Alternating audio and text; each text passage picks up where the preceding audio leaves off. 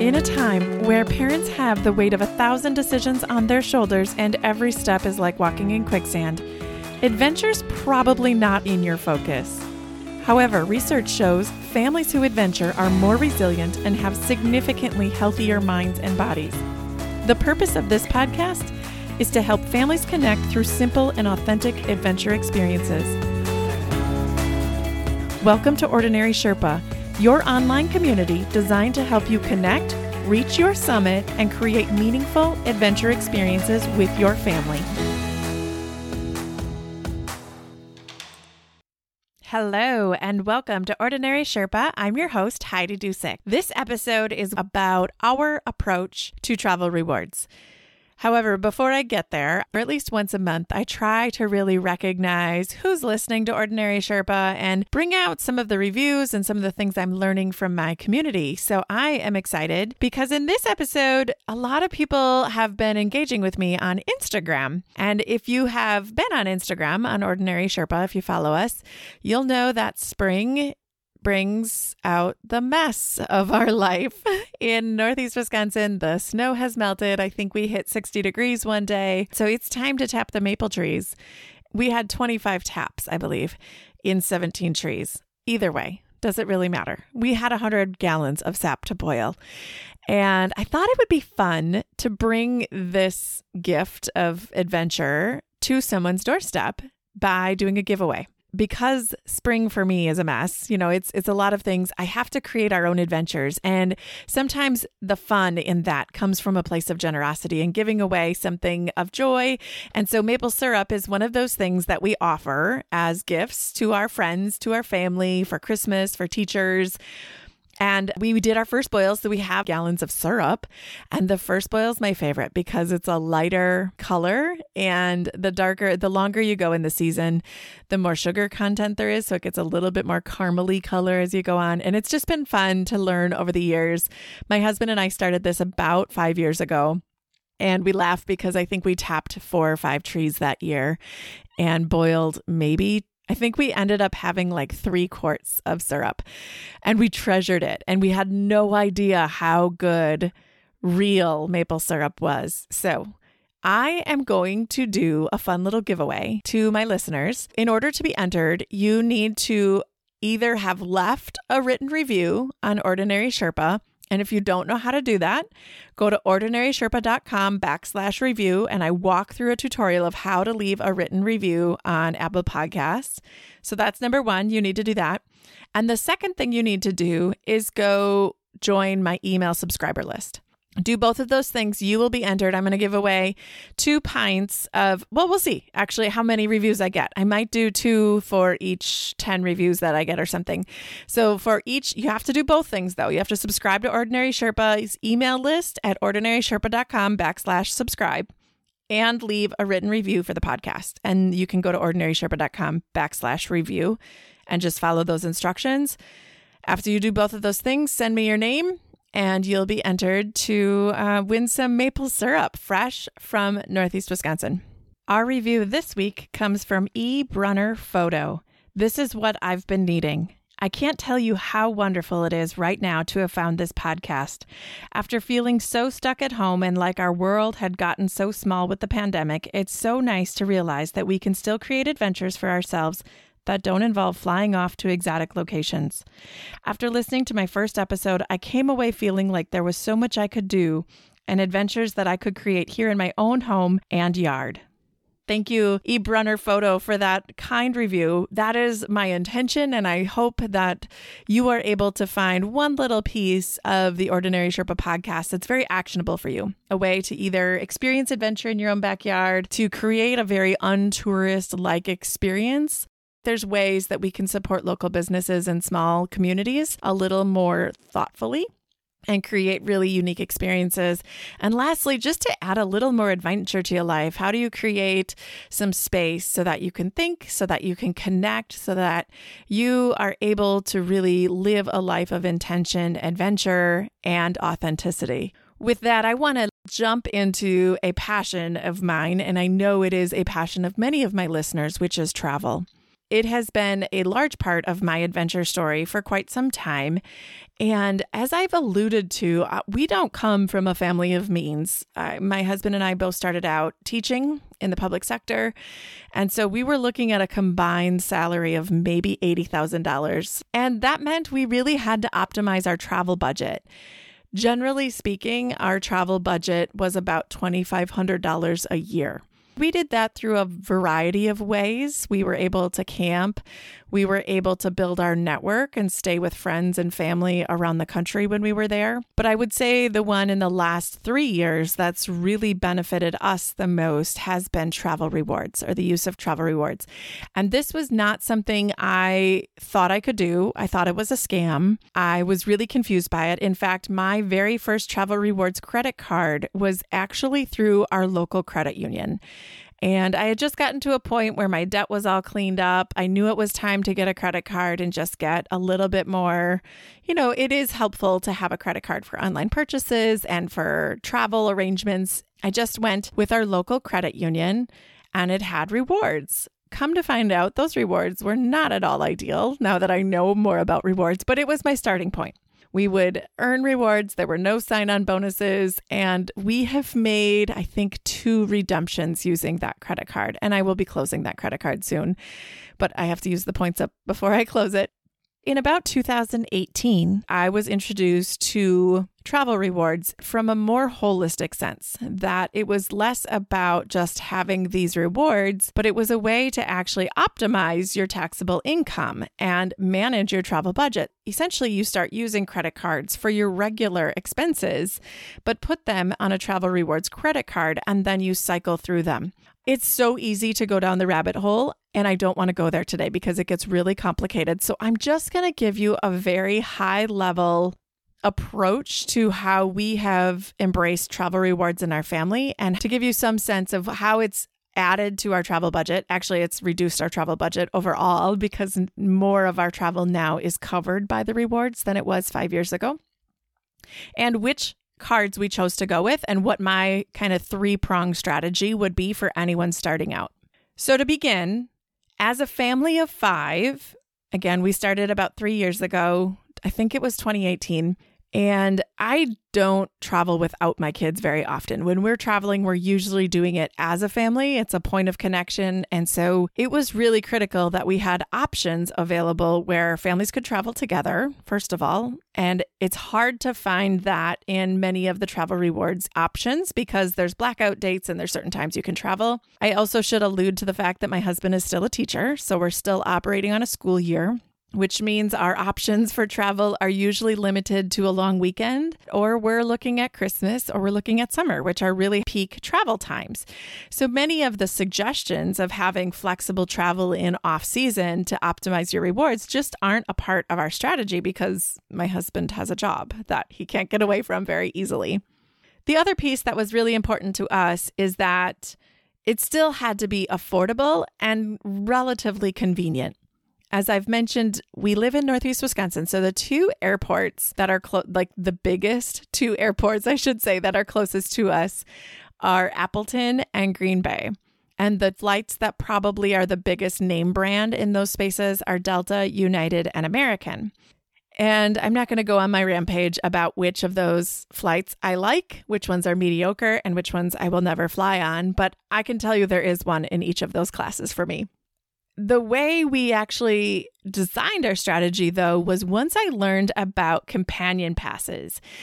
And companion passes are very different across the industry. However, I would say the Gold Premier Deluxe version of Companion Pass is through Southwest Airlines. Southwest Airlines has a way for you to travel and bring anyone along for free, and you can change it up to 3 times in a calendar year. And it lasts from the moment you earn it through the rest of that calendar year and the entire following year. This was the optimized solution that we've explored. I will say the other companion passes I've looked at, like Delta and Alaska Airlines, were probably the other 2 that I was most intrigued by. Southwest blew them out of the water. And I can't speak to many of the other airlines just because those aren't likely going to be the ones we will travel on the most. In our case, Southwest travels out of Milwaukee. So the one thing that we were willing to give up was the convenience factor. So instead of a 20-minute drive to the airport, we're looking at an hour and a half drive to the airport, and we have to pay for parking and things of that nature. But for us, the way we did that was I got Companion Pass and my husband got Companion Pass. We did that through 2 credit cards each. So we're in 2-player mode. And there was a personal credit card and a business credit card, a small business credit card. So I believe, and this changes regularly, so I wouldn't necessarily say this is the card you need, but I'm going to put a link to the 2 that I would recommend now. Again, I'm recording this in March of 2021. And the links that I have right now, I'll try to keep them up to date. Those are the 2 Southwest in both a personal and a professional. You cannot do 2 personal. I think you can do 2 business cards, but I'm not positive on the rule around that. Also mentioned that a small business does not necessarily align with the IRS regulations around a small business. So we have the Southwest Preferred and the Southwest Priority. I'll link them in the show notes, which allowed us to achieve the 125,000 points that are required to achieve Companion Pass. Now, I will say I didn't optimize that. My husband nailed it, but it was only because I figured this out. So the ideal time frame, if this is a route you want to go, again, now we're a family of 5, so I have 125,000 points plus Companion Pass. My husband has 125,000 points plus Companion Pass. We have traveled consistently since we've both achieved that. I earned mine in 2019. My husband earned his in 2020. And because mine would have expired in December of 2020, they extended it because of COVID, obviously. So actually, I've had mine for almost 3 years now.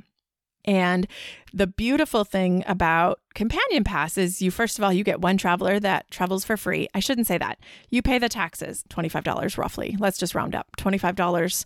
Generally speaking, it's extremely inexpensive. The other beautiful thing is that I can change it multiple times. So in 2019, I took my mom to Texas, and then I changed my companion to be my son for our next trip. And so you can change it 3 times throughout the year. So we'll go back and forth. My husband has 1 child, I have 1 child, and then we have 1 child that gets their points. So it's allowed us to really, for example, we're going to Hawaii, all of our flights, and we're gone for a considerable amount of time. We fly to California, and then from California to the Big Island, from the Big Island to Oahu, from Oahu to Maui, and then back to LA, then back to Wisconsin. All of those flights are being covered with points. And we still have a significant stash that we have yet to use. It is a really optimized way. And I think the mindset for us was we needed to learn how to really plan so that our big purchases, anything we were doing on our house projects, we plan on opening a credit card so that we know there's a big purchase right at the time that we're approved, because you typically have 3 months to hit a $3,000 spend or a $5,000 spend. And we just had a plan in place so that we were going to hit that relatively quickly. The other thing I will say related to timing, I screwed up and signed up for my first, it was a mess. I signed up and received my first credit card in April, I think, and then didn't get Companion Pass until August or September. If you sign up in November, and now November, December, January, you hit your minimum spends in January, you have that entire calendar year and the following year. So whereas I got mine in September, I think, or I don't remember exactly when, I only had about a half of a year plus the entire following year. My husband actually had an entire 2 calendar years. So if that's important to you, or if you want to do a spring break trip, you'll want to think about that. But there are some unique nuances to that. So just stay in touch. I'm going to give you an opportunity to engage with me later on this. My first tip is align with a co-branded credit card of some sort. We chose airline because hotels just aren't our forte. We might look at hotels going forward now because we have a pretty healthy stash. But for the most part, I would say one of your strategies is going to be a co-branded either airline or hotel. My second tip would be use a flexible point currency. There are 3 that I would probably recommend: Chase Ultimate Rewards, Amex membership points, or Citi thank you points. I have only done the Chase Ultimate Rewards, and that's where I'm at because they are, for me, they are the most flexible. Plus, because we have Companion Pass with Southwest, Ultimate Rewards points can transfer to Southwest. So for us, it's just been the best currency because if we needed to, we could always add more points to our Southwest miles and still maintain the free travel with Companion Pass as well. You want to know that Chase has the 524 rule where you can have 5 approved credit cards, new credit cards in a 24-month period, and authorized users count. Melissa alluded to this on the last episode, so I just want to reiterate, this now has been our 3-year strategy. So we're out of the 24-month period. We did 4 Chase credit cards in 2 years. Again, the 2 Southwest cards were Chase, and then we did Chase Sapphire Reserve, and I think my husband did Chase Sapphire Preferred, and then both he and I got the Chase Inc. card for businesses. And together, again, we're at approximately 125,000 points just because of the sign-on bonuses, plus you get all the points from your purchases to hit the minimum spends.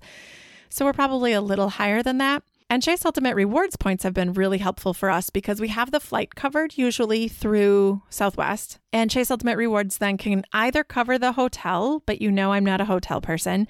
So typically it covers our car rental if we go that route. That has been a really helpful stash to have. And we're just starting to draw down on our Chase Ultimate Rewards now. But that was a really flexible option for us to have. And there's many other cards that you can use, but I would say the Chase Sapphire Reserve and Preferred are our 2 top personal ones. One of the things I really love about that is that we have, and I mentioned this on the last one, you can get global entry, which means you can hop the line, so to speak, in security at both local, and if you get global entry, you can go international. So you hop the customs line. You have a little bit more of an expedited process. Trip insurance is also automatically included as long as you made the purchase on the credit card. And I would say that's true of many credit cards for car rentals. If you use your Travel Rewards credit card, it will cover the insurance too for your car rental. So it's helpful just to know what your options are in that space. My third strategy for anyone would be to look at a travel eraser card. And there's 2 that I can think of. One is by Discover and one is the Capital One Venture card. And we went with, our order was actually Southwest 1 and 2, Capital One Venture, and then Chase Sapphire Preferred, Chase Inc.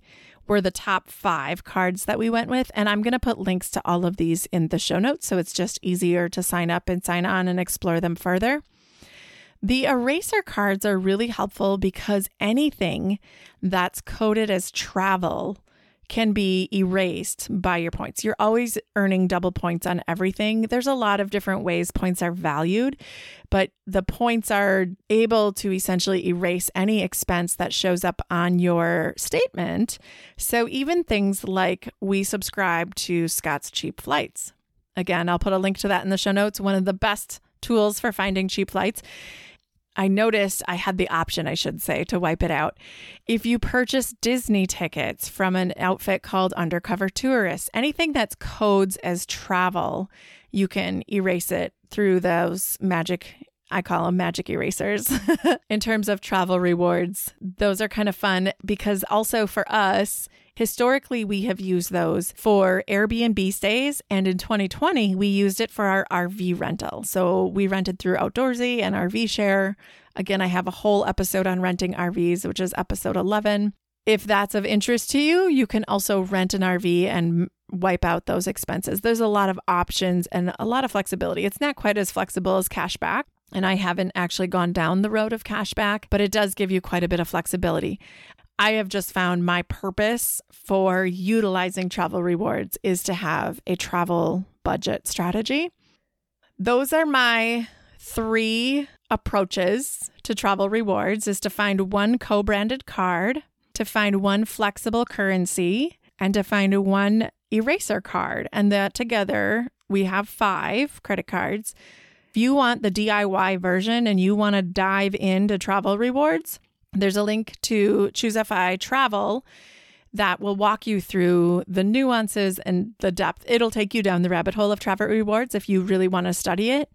If you're interested, though, in just getting your toe wet and have a couple of questions, I have a resource page just on, first of all, the tips from our last episode with Melissa on how to design a travel reward strategy with a family.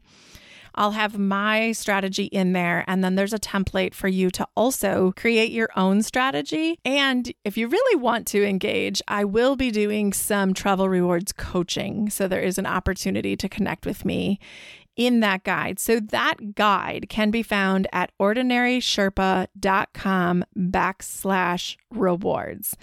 Again, ordinarysherpa.com/rewards. And you can find the tips to family travel reward strategy, our strategy, and then a template for you to design your own. And if you like the DIY with the guide on the side and you want to reach out to me, there's an opportunity to engage in travel rewards coaching as well. It has been, I can't wait. I want to see what you're doing. I know there's a ton of people in the Ordinary Sherpa. I shouldn't say a ton. I know there are some people in the Ordinary Sherpa Facebook group that are also gurus in travel rewards. I definitely am not the only one. Just so you know, you can keep it on whatever spectrum you want it to be. You can just do like one flight a year. It's a way for you to really optimize your travel budget without getting out of control. I hope this episode finds you curious, it finds you adventurous, and ready to dip your toe into a travel reward strategy that might work for your family. Thank you so much for joining us, and I hope I'll see you in the written reviews, in the email subscriber list, or maybe at ordinarysherpa.com/rewards for just a little bit more DIY with a guide on the side.